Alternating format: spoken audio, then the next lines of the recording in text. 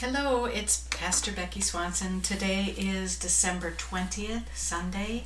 It is the 22nd day of Advent and the fourth day of the O antiphons. Our reading today is from the book of Isaiah in the 42nd chapter.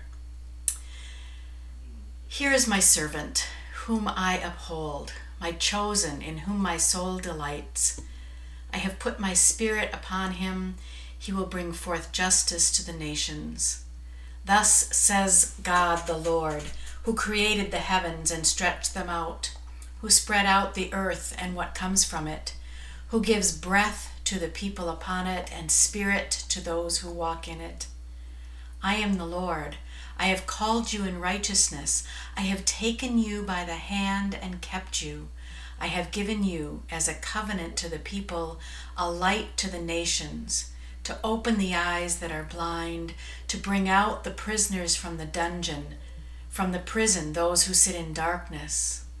I am the Lord, that is my name. My glory I give to no other, nor my praise to idols.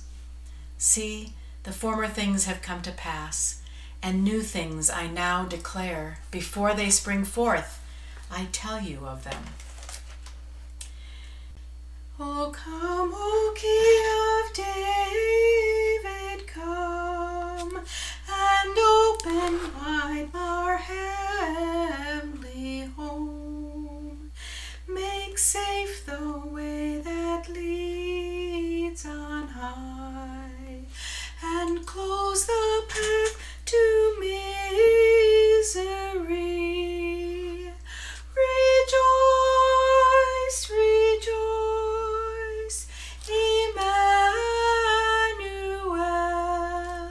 shall come to you, O Israel.